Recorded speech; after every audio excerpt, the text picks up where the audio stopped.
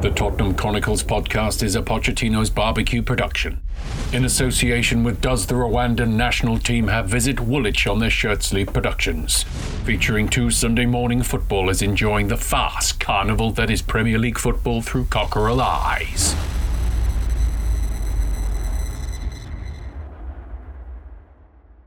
So, we've beaten Brighton 2-0 away, which means we're 3 points behind Arsenal. The Arsenal game hasn't been arranged yet for what has been quite a bad yo-yo period for us. It's still looming on the horizon, the rearranged fixture to fix all of the woes.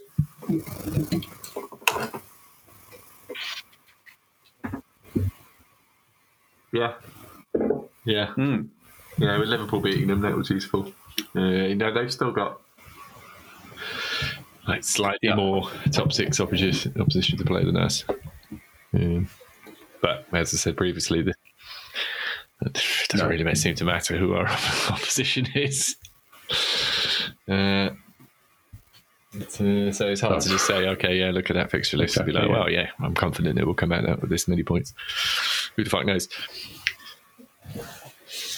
But as you say, it makes it the Arsenal game is just key. The sheer bloody mindedness. When they're going to chuck that in, though, who the fuck knows? So, Brighton was another quite painful match to watch. Yeah. So did we already do United? I can't remember. No, I mean, I was at a wedding, so I didn't really. I kind of written that one off.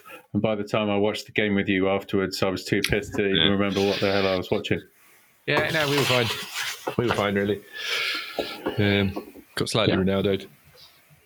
It's just one of those. There's things you can look at in each of the goals and say why it was our fault for certain things, but for the most part, we played pretty well. We created some good stuff. Played some good patterns, and so you could see the training moves kind of coming in where you kind of play a pass to one man extra, one man along. And the guy who was nearest, who it looked like you're passing to, then suddenly runs in. So you can kind of see the shapes. They're getting there. And it's just more time for Bentancur and Kulusevski to settle. But yeah, no, it's fine. It's not one that you could. I mean, certainly historically, walking away from Old Trafford 3-2, you could think, not too bad. Obviously, times have changed. I don't what they once were, but. Yeah, no, I didn't see too much of that other than, it's shit with a top four competitor that we gave them points that they didn't really deserve. But yeah, it's fine. It's fine. I'm vastly less concerned about that sort of result than I am lose to Burnley or fucking Southampton. Well, Ronaldo, it seems, reminded us of the player that he was maybe 4 years ago. I think that partially the reason nobody squeezed him for the first one is because they forgot that because Ronaldo ceased to be Ronaldo for quite some time now, and we didn't know he still had it in him. But it's quite fortunate or unfortunate for Spurs that he has one of those reminder matches after he's dropped to 30-something eighth in the world of best footballers. That he reminds us he could still belt it. It's just one of those days, and then they get dumped out by Atletico. So it's and then Rashford gets booed and all of the nonsense that falls. So they're still all over the place. It's United, Arsenal, and Spurs, and maybe West Ham at a pinch. Yeah. I mean, we've got the games in hand on them, but obviously we've got them next, haven't we? So that'd be useful, even if only to break the win-loss. Yeah. Hoodoo. Yeah. Okay, well, so getting to the Brighton game, overall, I think it was another painful watch. If Brighton had any decent forwards, they would be dangerous, but they don't. From the moment that Harry Kane missed the open goal, I thought it was going to be a long evening, and it still proved to be quite a long evening. Oh, geez, we could have scored a few, but overall, it was quite quite tough viewing, particularly if you've had a long day's toil and you look forward to a football match to be a bit of light relief from, even though I'm working from home, the drudgery of work. It felt like a continuation of hard work. But that's where we're going to find ourselves for the foreseeable. But it's okay. There are enough green shoots in there to imagine a world that's much better than this. When Kulu missed his one-on-one, and then Romero scoring a shinned effort off a Kulu shot. Of which he capped off a fine performance all round. Yeah. But yeah, let me just go through the bits so that I can remember what the hell's going on. So good start, keeping the ball, keep it in tough areas, brilliant. Højbjerg gives it away, invited pressure, then we didn't see the ball for the next 10 minutes. Kane closes down, keeper misses open goal, 4 minutes. Dire facial injury, Mopé, what a bastard. He's just a short bloke, we should be 1-0 up. Dyer heavily bandaged. Usually that takes a considerable amount off your performance, but he played relatively well. But it took the aggression out of Mopé's game, which was fantastic. Kane hoops over the bar, tight angle, 15 minutes. Bentinga gives away a laughable corner where he tries to kick the ball at a prostrate Mopé on the ground. I didn't know what was going on. I thought he heard a whistle that didn't exist on the 17th minute. Ben Davies, dead possession, too slow to make up his mind, draws opponent in, just wants to pass to Dyer all evening. Spurs have lost their way. 0 possession, not really pressing. Ben Davies killing us with 0 ambition. 28 minutes, half is just ambling away. Bentinga gives away a cheap ball for fuck's sake.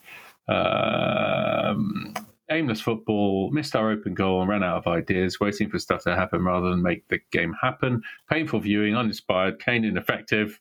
He was getting mugged by Bissouma quite often. 33 minutes, first corner for Spurs. After Davis hits an unconvincing 25-yard shot that deflects past the byline. Reggie cross Sanchez flaps 36. 1-0. Deflection Kulu pass from Son. There's a kind of a half tackle shot, dribbles off Romero shin. And then Kulu misses a one-on-one from a misplaced Duffy header. He was clean through 42. Quite slow in possession, but then they were equally. And then Veltman gets a yellow, ball breaks, Kane nips in. Veltman is a touch late, but the obligatory 46th minute Kane free kick sailing over the bar. So the first half was a tough experience, wouldn't you say? Yeah. Well, it's like we've been saying for a while. I mean, maybe less so Kane, but certainly Son kind of hasn't been doing it. And if they're not scoring goals, it's that much more noticeable. They're kind of not sharp. Oh yeah, like Kane's finish was very nice. It was very well taken and all that. But other than that, he's kind of kept getting caught in possession. He was taking too long. Son's touches were bad. Passes were bad. Those are the guys who are. Well, those are pretty much the guys that Conte specifically called out as we're going to need them. So they get their goals and everything's well, but it didn't look good. It's because it doesn't matter how good your build-up play is if the two guys who are meant to be doing the business, and Decky missing his one-on-one. If they're meant to be doing the business and they're not, then less so on Decky. He's been good. Then you're building up for nothing, really. And it's you just end up losing possession. It's just demoralising for the guys that keep giving the ball to them. And Brighton, they are. You kind of have to give them credit for the commitment to the passing game that they have. They move the ball around well enough. Really, they keep the ball well. As you said, if they had a striker of any note, we could have been in trouble. But it's exactly these are the suffering games that Conte talks about. On to the second half. Really? Yeah. But it's definitely proven. It's definitely proven that the Juve boys, they are. Juve boys are the ones. Okay, yeah, so on to the second half. No changes. Cucurella, dangerous ball into the box, 46. Good start, Brighton. Quick, incisive football. Spurs haven't matched it yet. Romero bombing into box. Nice little pass into Son, 49. Kudo choked shot. Not great ball into Dejan. Had to dig it out. Great defending from Romero after terrible giveaway. Romero, yellow. Pretty impressive, huh? It's very much like the Richarlison tackle where he just completely swept him. And you saw it coming a mile off. You just knew. Yeah, once he's overrun it, you knew it was coming. You could set your watch to that. So I've been all over. Brighton have been all over us first 10 minutes of the second half, and then we score on a counter attack.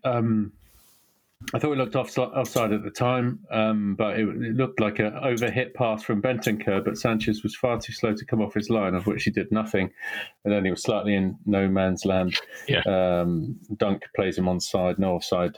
I didn't realise because as we talk about all the time, the basic rules of football are quite simple, and so there's very few things to tweak. So the offside is the thing that incessantly gets molested, and I haven't seen this before. Normally, you get the little screen and it goes VAR offside check, but it comes up with a verdict at the end of it now, which it didn't have last season, where it says no offside offence. I just thought it was a very curious choice of words. There was no offside offence. Yeah, I've never seen that before. I mean, they'll change it to something else. Yeah, I thought offence is a red card. It's a bit weird. Yeah, offence makes it sound like a foul. It's like you can get booked for being offside. It's weird. Yeah, I did see that and thought that's just unnecessary pixels. Yeah. Yeah, I mean, to be fair, there's been some players who I've called for yellow cards for just flagrant offside. Yeah. Like sort of fucking Pepe Inzaghi sort of shit. Just offside every 5 minutes. But I thought that was bizarre. I'd never seen that before. That's clearly a new piece of crap terminology. So Brighton got stung on the break. They started well in the second half. I suppose that was the trap that Conte laid, but more often than not, it doesn't work. In the same way against United, we'd score a goal and sit off. In this event, we scored a goal and sat off, and it worked. Basuma off for Welbeck. That was very strange. Must be injured. 61. Son, for fuck's sake, hideous pass. What were we doing? What was he doing on a break? And he kicks it behind some bloke. I can't remember. Kulu was on the break. What the hell was going on? Still hard viewing, but 2-0 up. I think it was behind Doherty, was it? Behind Doherty. So, yes, continuing on. Romero's interceptions covering for Ben Davies' indecision, superb. Get Ben Davies off. Horrible misplaced passing. Has no appreciation for the intensity of the opponent. Really struggling to keep the ball. 69. Reggie break. What a pass from Kane. Little slider.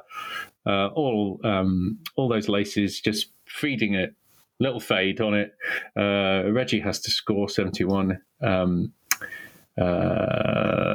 Cucurella shot, pulls it wide. Brighton pretty much didn't have any chances. They might have had one quite late on, but didn't take it up. Got a touch, untidy at the back. 76. Son off Mora, Doherty off Royale. Dyer has started taking liberties, walking out from centre back position, disregarding the opponent. And for good reason. 83 Mope waits for contact in the box when he should have had a shot. Probably that was the one where they had the one chance. I don't know what he was doing. He's a bit of a diver.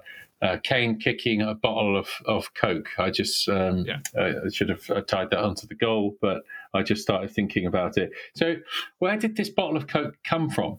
Was it a Spurs fan who threw it? It can't have been.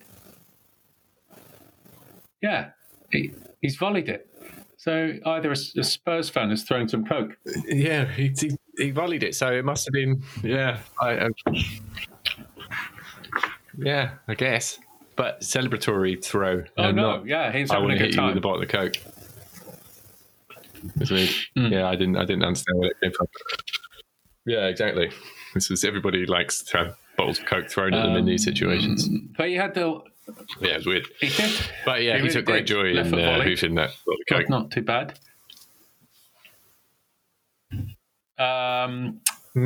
So it just, I think it demonstrated the wild abandon of a man who feels more comfortable in his own skin at Spurs, looking to the future. It's kind of, he feels relaxed. It just looks relaxed now, where it's been stressful and tense, and he hasn't been able to speak his mind. He's been off social media and you don't really hear of him much. It felt like a liberation for him, which was quite nice. Okay, moving on. Yes. That's brilliant. It's very hard to work out what precisely it is. Well, exactly. And then we're both not jumping in, and I'm thinking he might have said something in his world, but I haven't responded yet, so I don't want to jump on top of it.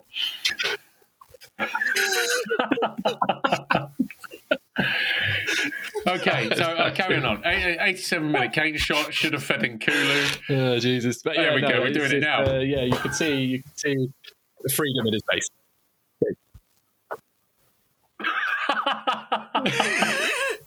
It's all right. Okay. Yeah, 87-minute Kane shot should have fed in Kulu. Sanchez shaved on a bake. Kulu off Bergwijn on 79. Beautiful touches from Bentancur under pressure. Had to be a penalty. Duffy on Kane. Great pass Kane into Reggie again. Another slider. Sergio should do better. 93. Win against a struggling team, but when we play anyone half good, it's all over. So, yeah, it's a good win. It's a good win. It's 6 defeats in a row for Brighton. Graham Potter. What can we make of that? Well, they would still like 13th, 14th. That's not bad, is it? That's all right, isn't it, for Brighton? I mean, immediate form might not be great, but fuck it, man. You're mid-table in the Premier League. So that's you'll Kane be fine. With the most away goals in Premier League history. It's 139 games quicker than what Rooney managed, 1 goal less.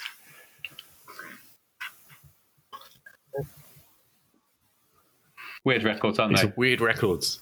They keep coming out. Like the other day, it was the most left-footed goals from a non-left-footed player. And now it's the most away goals. 139 games less than Rooney. That's incredible. I didn't know these records existed. I suppose everything is technically a record of some sort. That is incredible. 139 games less. In a side with no success. Yeah, that's significant. That's what? 3 seasons? Like 3 heavy seasons. So I just thought I wanted to learn a little bit more about the two Juve guys who have made such an impressive impact at Spurs. That's Rodrigo Bentancur Coleman by his mother's name, Rodrigo Bentancur Coleman, and Dejan Kulusevski, who's the Macedonian dude who's from Stockholm. I thought it'd be nice to learn a little bit more about them. What do you think? Yes, please. In 8 seconds' time. So Rodrigo Bentancur Coleman, Boca Juniors, 47 caps for Uruguay. What I found interesting here, he was part of Carlos Tevez's deal to Juve in 2015, whereby he was amongst the group of young players at Boca Juniors, Juventus. This was a Paratici deal. Paratici fucked off to Argentina and got Tevez in, but also ensnared a group, or had first option on a bunch of youngsters that they exercised that option for him in 2017. He got a 5-year deal. And then his contract was up in June. But also, I heard that he also played as a second striker. What do you make of that? Could you ever see Bentancur as a second striker? No, not really. Not really. I mean, he's got the ability to roll people, and he's got quite silky feet, and he's actually faster than I thought he was. He carries the ball pretty pacily, but no, absolutely not. So yeah, regarding Dejan, Macedonian, Stockholm, joined a local Stockholm team at 6 years of age. Bromma Pojana, which is this is what I miss about the Conference League and the Europa League. I can give you details about Austria's matriculation system of their clubs, which is an interesting concept if you apply matriculation to Premier League. So who would be the number one matriculated team in the Premier League? It's Manchester United, probably? Yeah. It's certainly not Manchester City. Yeah. No. It's very interesting, and the only way that you could, like in Austria, the only way that you can bump up, you're either an upstart or one of the old boys, and the only way that you can increase or decrease your matriculation number so you get closer to the number one is by swallowing up other clubs, which is an interesting concept. So so you're always regarded as what your number is. You're always going to be, since inception, further behind other teams, and there's no upstart situation. You're always like, you've got no history. In the same way that Chelsea's matriculation number is very high in comparison to someone half decent. So, yes, Kulusevski, Bropojana, this is the interesting thing. Bropojana is the largest club in Europe in terms of the number of active teams of all ages. In 2007, Bropojana of Stockholm had 247 teams and 3,000 players.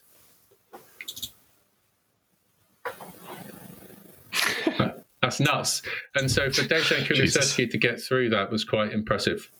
He joined Atalanta's youth system. Yeah, that's serious. I mean, it does. Exactly. Hustle. It's good hustle. He joined Atalanta's youth system in 2016. Parma on loan 2019. January 2020, Juve 35 mil. Back on loan to Parma. This is all Paratici's work. Serie A Best Young Player Award, 18-month loan, 10 million euros for that, with an obligation to buy after certain criteria is met for 35 million euros after 18 months. By which point Paratici will be long gone. Pick up those pieces. So it's just nice to know what we're getting here. But then, if going back to Rodrigo Bento case, won 2 titles in Argentina. He's got 3 in Italy. 47 caps for Uruguay. Part of the under-20 World Cup winning team for Uruguay. Considered a bit of a luxury, but is a well-rounded player. He played a lot of games until Allegri decided not to play him anymore. He played a lot of matches, very rarely injured. But he'd never played at Bolton before. He'd never played at Burnley before, rather. Yeah. So good. We learned a little bit more about. I was very disappointed that Villarreal with Aurier and Lo Celso are in the Champions League last 8. Oh Jesus! Voigt is there, but I don't think he was playing. Voigt still there? Surely he's still there.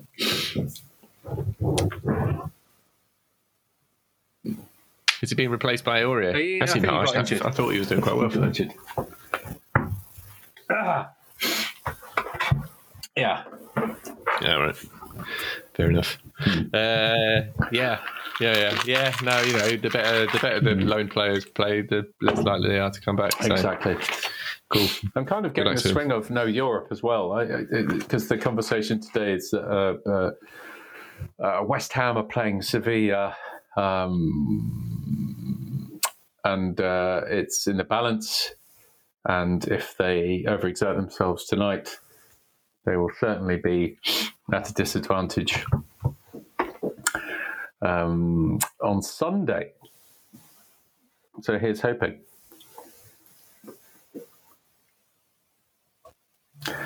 They'd have played tonight. Played tonight. It must be. Yeah, they're 2-0 up. Fuck me. Yeah, one goal in normal time, and Yarmolenko scored in extra time. Yarmolenko's a man possessed. So it's still going, I think. Yeah, they've got 2 minutes to go. So yeah, it looks like they're getting through. But yeah, extra time is kind of perfect, really, isn't it? Is it going to extra time? No. That's what we want them. We want to be absolutely cream crackered for Sunday. Oh yeah, it is extra time. It's about to end. Perfect, they scored their second in extra time. Yes. I think they were 1-0 down, I guess, and so the one took it to extra time, 1-0. And then, Yarmolenko's scored the winner. I mean, it looks like they dominated based on stats, but we all know that can't be true. And also on fouls. Well, that's great. That's the perfect outcome. Yeah. So, no, that's good. 120 minutes of football. Yeah, perfect. Oh, yeah. Did Declan Rice play? Because it does make a difference.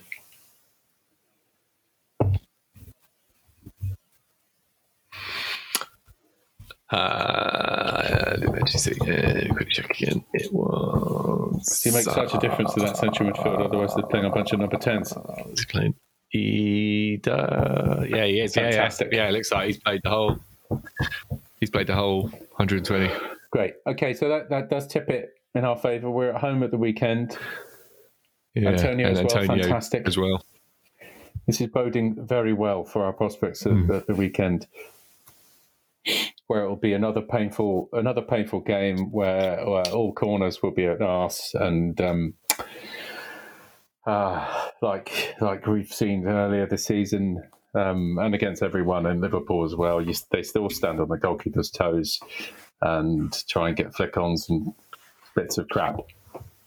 But I think they've got a fair few injuries now. I think Bowen's injured.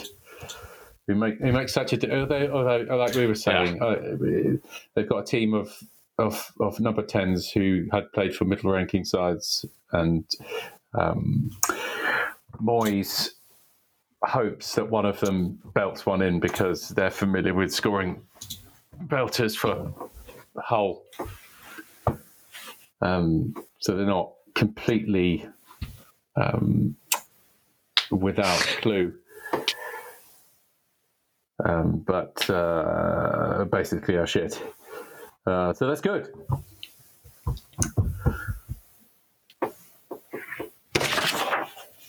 When is that? The game is Sunday, right? Yeah, very handy potentially. Yeah, Sunday. I saw people talking about Sunday. I don't know if it's. I haven't seen what time it's on, but yeah. It's one way. At some point, this win-loss thing is going to have to break. And this is the perfect opportunity. I mean, every single one that we didn't win was the perfect opportunity, but there we are. But this is slightly more perfect with them being above us. They are. I think we jumped above us. I know we've got games in hand and all that shit, but we need to be winning it. So what we'll address now? Yeah. I think if we win our other game in hand, above United. So after our conversations about you are a minor celebrity now, although nobody knows that you are. After you comped Doherty's face onto Maradona, and after a while, I started to feel slightly uncomfortable about you sticking Doherty's face onto Dead Man. But a huge I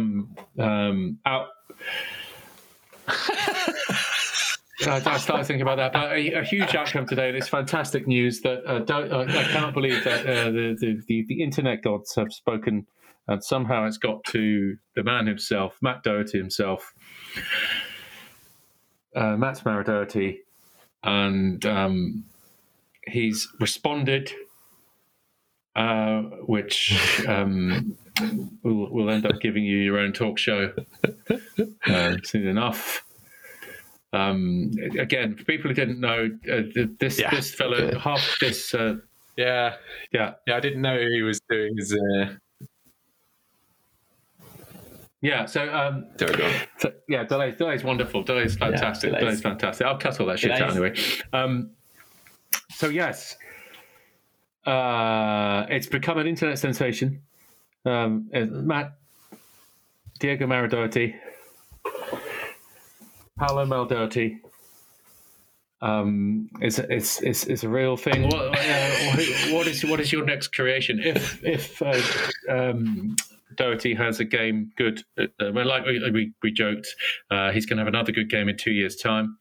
Who is your next comped rendition?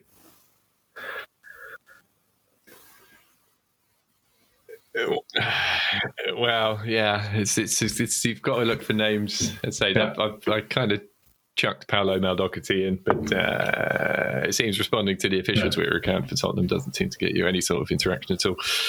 I think I'd add 9. That's quite good. But no, beyond that, it's a bit of a belter. I don't know if I want to give it away quite yet. Oh, that's good. Well, no, keep it in reserve. But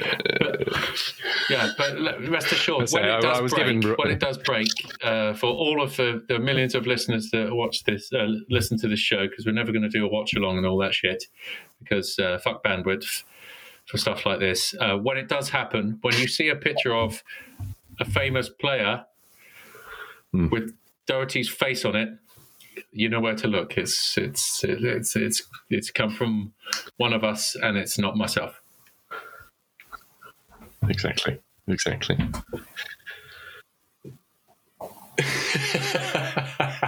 Yeah. Well, I didn't know he was doing the fucking. I'd gone for a walk at lunch. I didn't know he was doing the Ask Doherty like Reddit AMA sort of thing. So it probably would have been a good opportunity for me to drop it today, but I was out in the park. So I couldn't. So James sent me a picture of it. Just basically sent me the tweet that somebody sent it to him, asking him what he thought of this photo with the Diego Maradona. And you've done your good work. But chances are, the admin or whoever was selecting questions would have glanced over it. But I just find that hilarious. Anyway. So we've done one silly photo. We can't have another one. So if he ever has another good game, that and that's the great, wonderful democratic thing of social media. Most of social media is bloody awful, but you stick a face on a shit footballer who could potentially be a cult hero onto one of the greatest players in the history of the game. How that just engenders such a groundswell of good feeling, and particularly like Tottenham. Tottenham love a shit player. They love a shit player gone, and there's always something about the fans' favourite of a rubbish footballer, and Doherty displays all the hallmarks of a man who could be a fan favourite, because we know how limited he is, and makes us all feel better about not making it in the game.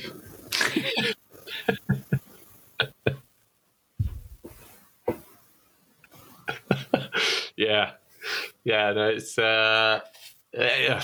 who knows? Those two games, some of the passes he played were just so good. You're kind of like, wow, this can't have been a fluke.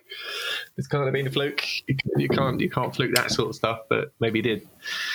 I don't know. I'm willing to give him some benefit of the doubt in that we signed a wing back and then immediately started playing fullbacks, and then same for Emerson. We then signed a fullback and immediately started playing wing backs. Great. Yeah. So we kind of fucked both of them a little bit. But we'll see. He needs to play another one because I'd say my new one's about. You've heard it here. He's got a creation ready to go.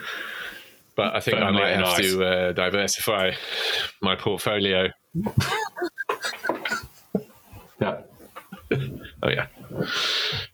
I think I have to start doing some of the other guys because I'm hanging all of my career hopes on That's a gamble, isn't here, it? and I think that might be problematic. Gamble responsibly. Gamble responsibly. So yes, 10 or 11 games left. Not much to hope for. We're building. This is pre-season. We've established this concept already. Conte is weeding out the bums. Why I find it fascinating is that this whole conversation about back the manager. All of this stuff would have been spoken about when we tried to get him the first time, and then we got Nuno in, and then there was more conversation. And Conte was on a beach; he was continuing his hair plug treatment, and those conversations have been coming for ages. So it's not when people consider that if we lose, he's talking about quitting. If we win, we're very, very good. All he's doing is trying to see what works for this particular group of players, not because he wants these particular group of players to succeed. He's just trying to see what works for in the time that we have. We've established that the 3-4-3. We don't have enough players who specialise in that system to make it work successfully. But we're looking at the next season. We're not looking at this. This is why we're hitting the roller coaster one on one off scenario. Sometimes it works okay. He's probably trying a new tactical procedure each and every game to see if they respond to it or they don't respond to it. Who takes the instruction? Who doesn't take the instruction? Who's receptive to his information or not? So it's all part of that process. So a man who's a system manager needs guys who can execute his orders, and there might be players that are technically proficient to do it, or there might be guys who take the instruction very well but aren't technically proficient to execute it. So it's all of the toing and froing of that system, whilst looking over the shoulder of all of these players. To get to recruit wisely in the summer, whilst we're trying to work out what goes on with the loan guys, of which they are gone, and they have no future in this Conte world. But I was listening to another Spurs. Because every week I've got to tell you about the Paul Parker show. So he did the every two. Well, Eric Dyer by name, Dyer by nature. Oh, shocking player. Let's Ronaldo's passed it. Smash a ball from. Yeah, I don't know where he's coming from. Really? He also lays into Maguire a lot, but the whole Eric Dyer, shocking by name, shocking by nature, which I think was slightly harsh. But basically, two low quality sides doing low quality things. And Ronaldo reminded himself that he was World Player of the Year a considerable amount of times in that particular game. But I did enjoy listening to Paul Parker and the dulcet tones of him, because I think he still lives in London now, and he generally does West Ham matches. And him at the weekend was, I was shocked by Steven Gerrard. Aston Villa had no ambition whatsoever. Anyway, back to the Spurs. They weren't very good. It was too poor sides doing poor things. Poor. It wasn't that bad. So, yeah. No. And it's as you said, it's a bit Jose-like, and I see you don't really have a choice in terms of, it's not necessarily that Conte is displaying the weak links and the shit players that we've got, but those are the players he's got to play. So it's unavoidable, essentially, that we're going to see shitness. So yeah, it's certainly in terms of the new signings and stuff like that. I would say the three new boys, Romero, Decky, and Bentancur. It's shown at least that recruitment has improved, which is definitely a step in the right direction, because it's not been great. And these are three guys who've hit the ground running. So I'm quite excited to see what we do over the summer. And in terms of who goes out, I don't really care anymore. They can all do one. I want some assassins now. I think we signed 3 varying levels of murder. But these guys are winners, as you say. Bentancur's won 5 titles. I imagine Decky's won 2 or 3 while he's been at Juve. Romero, I don't think Romero's won titles. Has Romero won titles, at least back in Argentina or anything? Doesn't matter. That man's a killer. There you go. Yeah. Oh, of course. Yeah. But no, he's a cold-blooded killer. That one. He's getting booked a lot. I don't care if he gets booked a lot. He's just so good at football. I think he's the best defender I've ever seen play for Spurs. And I saw a little bit of Richard Goff, and he was pretty good.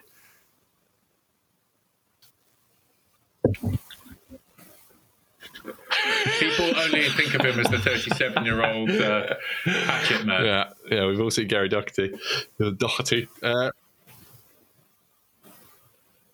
But he was silky when he was at Spurs in 86, 87.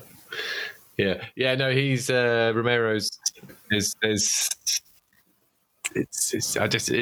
may not necessarily be the best defender we've had, but he's definitely the kind of defender we've never had. We've never had just an absolute killer, but it's not even like he's not that he's just a dirty player. His ability to nip in and read the game is I've not seen that in a Tottenham defender before. He's won the ball before really having to tackle you a lot of the time. I don't care. And he'll get caught out a couple of times, but he's so comfortable in carrying the ball forward. What he's very good at, and exactly. what I love about him, we established this quite early on. He's an absolute baller. And his impatience to just sit there, because as a defender, you're facing the game. You're facing the game all of the time. You can see where all the passes are. You can see where the options are, and you can ascertain where it's all going. He disregards all of those things and steps in. He steps in. He calls the bluff on any attacking situation, and he's probably already one of our best midfielders, and he's coming from centre back. You're going to see more situations of him in the same way for the Maguire own goal at the weekend. He just bombs in. He disregards that multi-million-pound attacks. He disregards all of them, and because they're forwards and they don't imagine the defender that can initiate an attack, he is waltzing through all of these forwards who are admiring and then slightly despondent their attack has gone to nothing. And whilst those two emotions have happened, it's like, right, my attack's not done anything, and now I'm defending, of which I don't want to do. He's stepped beyond 2 rungs of your defensive line.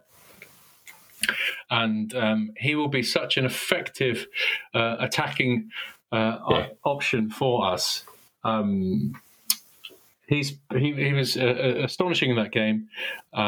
Yes, it was Brighton, but that's even more defenders that you've got to get through. And in the same way, he did the same thing at Old Trafford, and we obviously haven't addressed him laughing in Maguire's face. But I heard that Maguire had been pulling his shirt.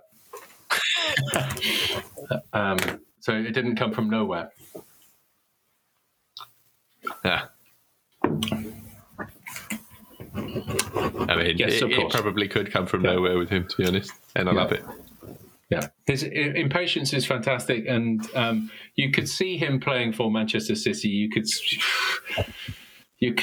see him play for Liverpool. You can see that this is we've with the Paratici signing, we were discussing with how he even arranged it and manufactured this situation that Levy would make it happen. Levy's gone, yes, we're good, but how can you? I need you to swing a couple of things that step up. Like we've not signed players for a couple of transfer windows. I need you to pick up the slack of those 4 transfer windows. We need to jump a step ahead of the competition. So yes, with the killers, with the Serie A Young Players of the Year, with the Defender of the Year in Serie A, with Bentancur has won all that shit. That raises the profile and the average and the expectation of those players at this team. I don't know how. Obviously, it's a money thing. I don't know how they'd be convinced that Tottenham is a viable thing for them. But I think Bentancur was a bright young thing. People realised it wasn't Riquelme. Did good things at Juve. But there was a very... They call it like a languid. He's quite a languid player, and in many ways, he's once we see him play for us, he looks like a Tottenham player in terms of that he might disappear, but has moments of like wonderful ingenuity.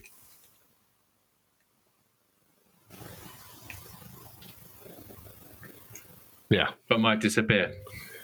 Yeah. No, he is what we've needed. Maybe, but it's just even just the stuff that he considers to be the basics, like the passes that he plays. All of them are infinitely better than kind of what we've been seeing previously.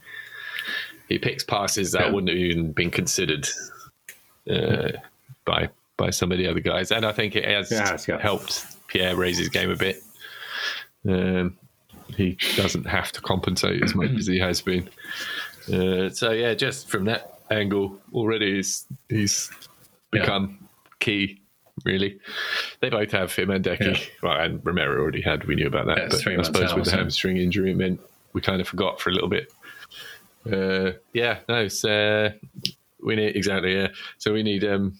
Let's keep raiding Serie A. There's got to be some more gems in there. Yeah. What I like about the way that Bentancur and Højbjerg have a little understanding where they just give each other little 5-yard passes, where it's the classic what Modric used to be good at. Modric and Van der Vaart used to be good at. Whereas I could keep the ball and look for the opportunity by trying to manipulate the space in possession, but the best way of manipulating space is having a guy who provides the wall pass for me to be exactly where I was before, but the ball's gone away, so people step off me for a second, but it comes straight back as if as if I just kept it, and then I can hit my pass. And it looks like Højbjerg is providing that little wall pass. Yeah, that little wall pass. He's like, I want to hit that pass, it's not ready yet, so I'm going to give it to you, what they call, I'll lend it to you, but you're going to give it back to me straight away without thinking. And in the time that it takes for the ball to travel to you, I'm already looking up. By the time it travels back, I've got more of an idea of where the next ball is going. And so it's just a little bit more strategy in possession when you see two centre midfielders who play. They have a good distance between each other, so they can always. That if a forward pass isn't on, I can hit it into you, feed it into you, lend it to you, and you can just feed it back, and then I can move it on again and look for that forward pass, and that's where it looks like it's more coordinated. More coordinated in the Conte system, and also it helps. You've got a guy who's won all those things, who has that many caps, who's played in the World Cup in Russia, and accepts the challenge of the game. The challenge of the game is somebody thinks you're shit. I think I'm better. Somebody thinks they're going to squeeze you. I think I'm going to pass around you. Somebody thinks I can't run. I'm going to run past you. So he in the multiverse that is being a central midfielder, he displays so many qualities that that in the same way that Juve were so excited that they had him in the first place. He can play all of the games, and some of his touches are absolutely sublime. Some of his forward passes, some of the receiving under pressure, accepting the ball under pressure, and not only thinking it's tough. In fact, it's a pleasure. It's a pleasure to receive the ball in tough areas because he's got to think his way around it. Of which he's done hundreds of times before. I can say thousands of times before. You can tell that he's battle hardened in that way and can play under duress. And anyone who's played at the Bombonero knows how to receive a ball. Yeah, no, you could see it.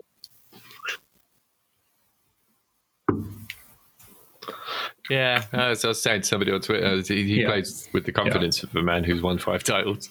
Yeah. That's not something we've really ever had. He plays passes which the other guys wouldn't even think about, but he's played them with such ease and confidence. So it's like, well, of course, I'm going to play that pass. Like, it's not even a 50-50. Why wouldn't anybody else be playing that pass? There's a reliability in his understanding that he's good enough.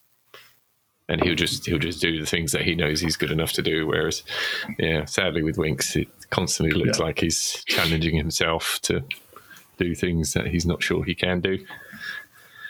Where with Bentancur, it's kind of like, I know how to do this. I do this shit all the time. I've won 5 titles, mate. Look at my medals. Gosh.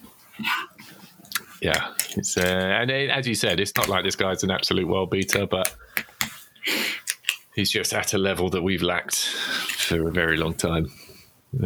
In terms of, as you say, the ability to receive the ball under pressure and to play clever passes, and well thought out passes. So it's nice. It's nice to have somebody who's got that level of and finally, Conte's got a man who can execute his orders on the pitch doing and to not have to worry about it. Yeah, and do them well. It's not. Do them if you can. It's I'll do that. All right. It's a slightly foreign concept to us. Yeah. So Bentancur, 47 caps for Uruguay. He's got certain levels of dependability, of predictability, of reliability that you're going to hit a ball into him. You're getting around the corner. So it gets to the situation you've got. If a functioning midfield works, central midfield works, everything runs off it. You can start making more exploratory runs. You can gamble off the back of him because you know that he can take it in a tough area. Yes, there'll be moments like the United game where Fred's running off him and he's dispossessed. That does happen. Our unit isn't competent enough to facilitate all of it, and certainly he's not the silver bullet that fixes everything. But he's a step in that right direction. And then you've got, if the whole is functioning more coherently, because you've got a guy in central midfielder who can in midfield who can pick a ball in tough situations, you can lend it to him. You can start making speculative runs off him. Eventually, the fluidity of the side will increase. At the moment, it's still stodgy, but that's okay. We accept that this is a new thing. We're still fucking spunking the Mourinho out of us. We still got the Nuno shit. The Pochettino thing is still there. The 2 windows with no players is still flagrantly apparent, and we just have to follow. We've done the. Levy trying to extract a little bit more out of the team. All of those good players are gone. Jan, Toby, Eriksen, they're all gone. Haven't been replaced. Dembele haven't been replaced, which is absolutely fine. But we've already established with the Mourinho years, it wasn't about extracting any more out of them. This was the end, and it was the end in 2019. And we were just falling through that, and everything. COVID has made everything shit, but we were on the shit slide already. So we're the shit slide in a shit world. So we weren't insulated from that world enough in a way that Liverpool are. They were on the rise in a shit world, and whereas everybody falls away, even their shitness isn't really apparent because they're still far ahead of everybody else at that particular point where everybody else was dropping off. So it was interesting listening to, I don't know who it was, but they've gone from Mane, Salah, Firmino. Jota has come in and just done incredible things, of which I never could have imagined. And now they've got Diaz. So from 3, where they were like, gee, we need to start thinking about the future. Yeah. Now they've got 5. And we're still fucking around with 2, of which those 2 numbers are better than all of them. But again, you hit the diminishing returns things where if you're working these guys too much, you're not getting enough out of them anymore, and there's no rotation. You find a situation where it was like, oh, you're looking at the bench and there's nothing there, but it's because he's just ragging the other 2 guys. But I'd like to see more of Bergwijn, for fuck's sake. I don't know why he doesn't get more minutes. Because I think he's fantastic. I can't. Yeah, he's the 2 Leicester goals was. I felt like that was suddenly okay. Now he's going to get a crack. He might get a couple of minutes, opportunity to rest on all that sort of shit. But he's had absolute peanuts. So I was saying to James the other day, I would fully expect him to leave, or kind of demand to leave in the summer, and he'll be picked up by absolutely within his right all to the do big that. Dutch teams. It's not really been fair. I don't feel like it's been very fair enough. Easy. He's better than Dusan Tadic. All 2 of them. No, he's good. And he's Prem ready. He's a little tank. He's I don't feel like he's done much wrong. Yeah, there's he's played in a couple of games where he's had chances where he probably should have finished them, but so have all of our kind of attacking players. It's that's just how it's been, and he hasn't offered the few opportunity he has had, like the last couple of games he's come on the left wing back and shit like that. It's not really been fair. So I would let him go with my blessing in the summer if he was suddenly like, what, fuck you guys, you're taking the piss. But while Son is not. That's the thing, because he's not been necessarily playing well, but he's been scoring goals and getting assists, like the City assist for Decky's first Tottenham goal. It's like there is no fucking way in hell that Son should have even been passing that. But his touches were so shit, and his approach to the one-on-one was so poor that he ended up having to square it, which was considerably more difficult to do than scoring his chance. And he's had a few like that now, so something's not quite right. So it looks like the perfect opportunity to give Steve some minutes. That might give a little bit of a rocket under Sonny, and make him realise that he is still having to play well and not fall over. It seems weird. It seems weird. I feel like Bergwijn's a better footballer than Lucas. Whether he can deliver those kind of super exciting, explosive moments, well, he can do that as well. Like his goal against Man United last season, season before, whenever it was. He's rapid as fuck. So it's in there. So I'd definitely give him more minutes, but Conte seems very set on. Well, he was saying the other day how he would be crazy to drop Son. Like, okay. Right. And while he's scoring and getting assists, then it's difficult to argue against. But if he's not, we'll see. We'll see if he doesn't. Chances are he'll score against West Ham or something like that, even though he doesn't play very well. So we'll see. We'll see. But absolutely, I would very much like Bergwijn to be getting a lot more minutes than he is. But I think we were ragging them so much yesterday. It just wasn't necessary, particularly when they once they bring Danny Welbeck on, you can start taking a few liberties with Son and Kane. We're 2-0 up and they're bringing on Welbeck. You don't really need to keep these guys, and they need a bit of perspective of just not being on the pitch. A little bit. I don't see why Son has to play all of the minutes, and they're both 29 now, and not just in like the last 5 minutes of the game. Yeah, you've got to do it because I don't know what else. How else do you find out if you don't get them in? If you've just decided in training during the week that this guy doesn't quite have it, well then have him on the bench. Then it's. I don't know what game he's playing. Yeah, put a kid on in his place if he's not doing it. Yeah. He's kind of, you can tell the guys that he likes and the guys that he doesn't, but I can't think of a legitimate reason as to why, at least with Steve. Particularly when there's no other forward options, really. Like Mora came on yesterday, and he was the same old shit. It's just him falling over, running a straight line. Like no idea of himself or where everybody else is, or what the pass is, or how we can develop the play with four passes on.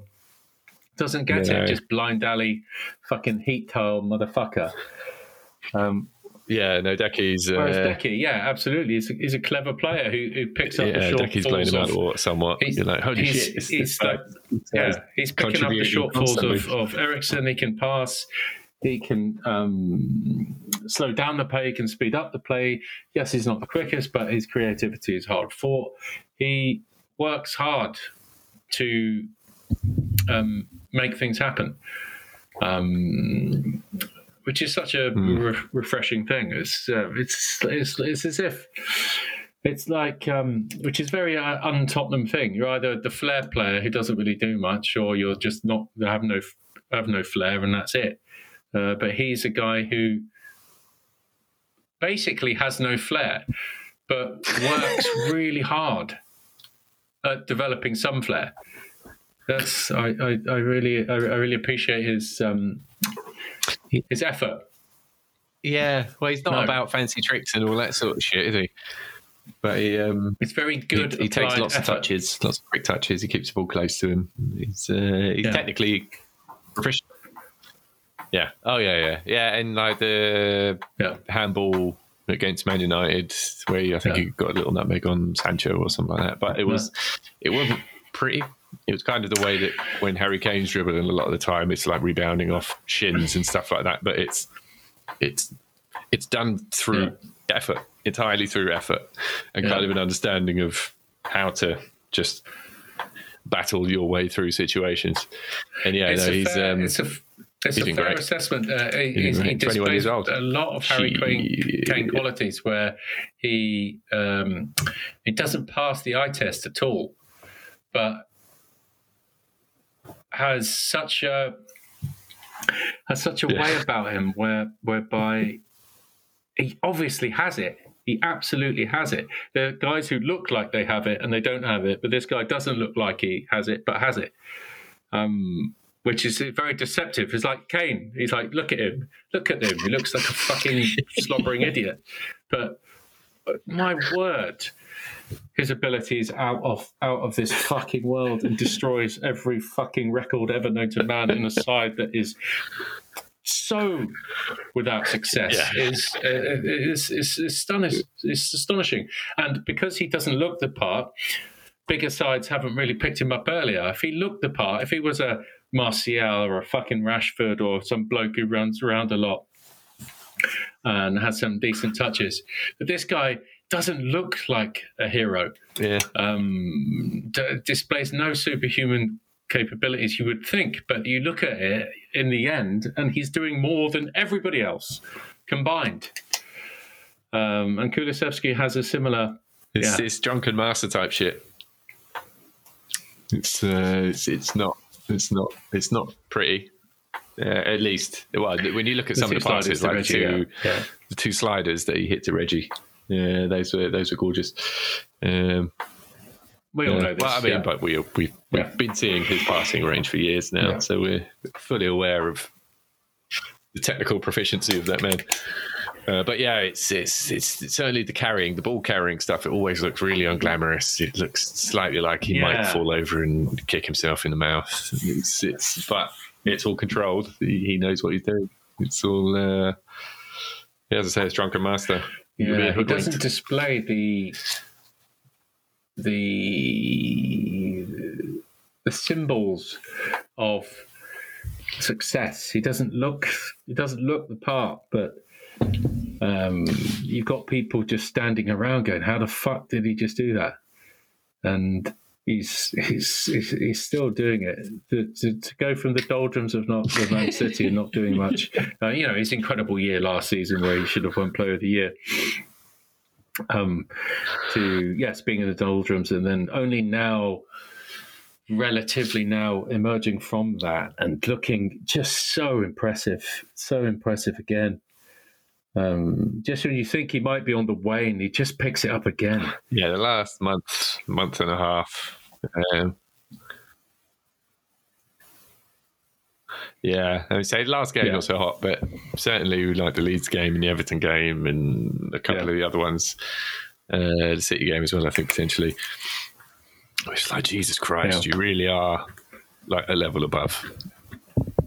Like, it's not like we really needed reminding, but as you say, there was the City doldrums. It was all a little bit weird. He wanted to keep his head down, and his head wasn't right, so fine. There's not much you can do about that. But last couple of games, Brighton aside, and a bit of United, he was looking elite, like absolutely elite level footballer. Like just roasting people, just spraying passes all over the place. Again, his finishing is textbook, just absolute textbook. Penalty taken is textbook. Free kicks, not so much. I saw a stat today saying I think he scored one in the last 58 attempts. So it's time to stop. We'll see. I mean, I think we were saying the other day, or was I just saying it to you? I can't remember how. Conte's constantly coming out with the statements about the club has to match the ambition and all that sort of business, and that Harry Kane has kind of cleverly attached his own future to kind of Conte. Like, Conte said all this stuff and Harrison do it, and so if he doesn't get the backing, it's given him the convenient excuse to justify fucking off. And to be fair, it feels like if you're going to take a punt, considering you've seen that Paratici, as I say, has brought in three guys who have instantly improved the team. If you were going to take a punt and maybe say, okay, get me another 5, then now would be the time to do it. Because certainly the last 3 signings before, or 4 signings, or whenever it would be before, the scouting and recruitment policies for the last couple of signings have been dog shit. But these guys, straight in. So like, okay, let's see you do that with the rest of the team. Steal a march on those guys. We might be onto it. So we'll see. Yeah, I don't know who it is, who these players are that we're going to sign. I mean, you see lots of names. I don't know any of who fuck these players are, but like Botman, the names that I recognise from Football Manager and FIFA and shit like that. But from actually watching them, I've got no clue. Absolutely no clue. But yeah, I'd say Paratici's got his ways, his sneaky loan for 3 years methods that I imagine Levy's very appreciative of, because obviously we're trying to keep spending to a minimum. So let's this whole pre-season, which is essentially what the end of the season is. It's all built up to the summer. Let's see who else we get in. It's time. Purge. Yeah. It's Purge. So I just wanted to. So in 2 years' time, when Doherty has his next good game, you'll be releasing your next hybrid image. It's ready to go. It's ready to go.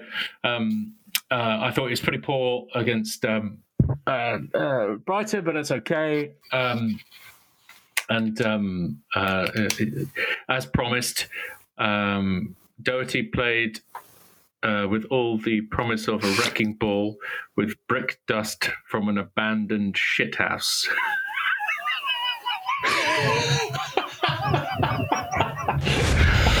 The Tottenham Chronicles podcast is a Pochettino's Barbecue production. In association with Does the Rwandan National Team Have Visit Woolwich on their shirt sleeve productions, featuring 2 Sunday morning footballers enjoying the farce carnival that is Premier League football through cockerel eyes.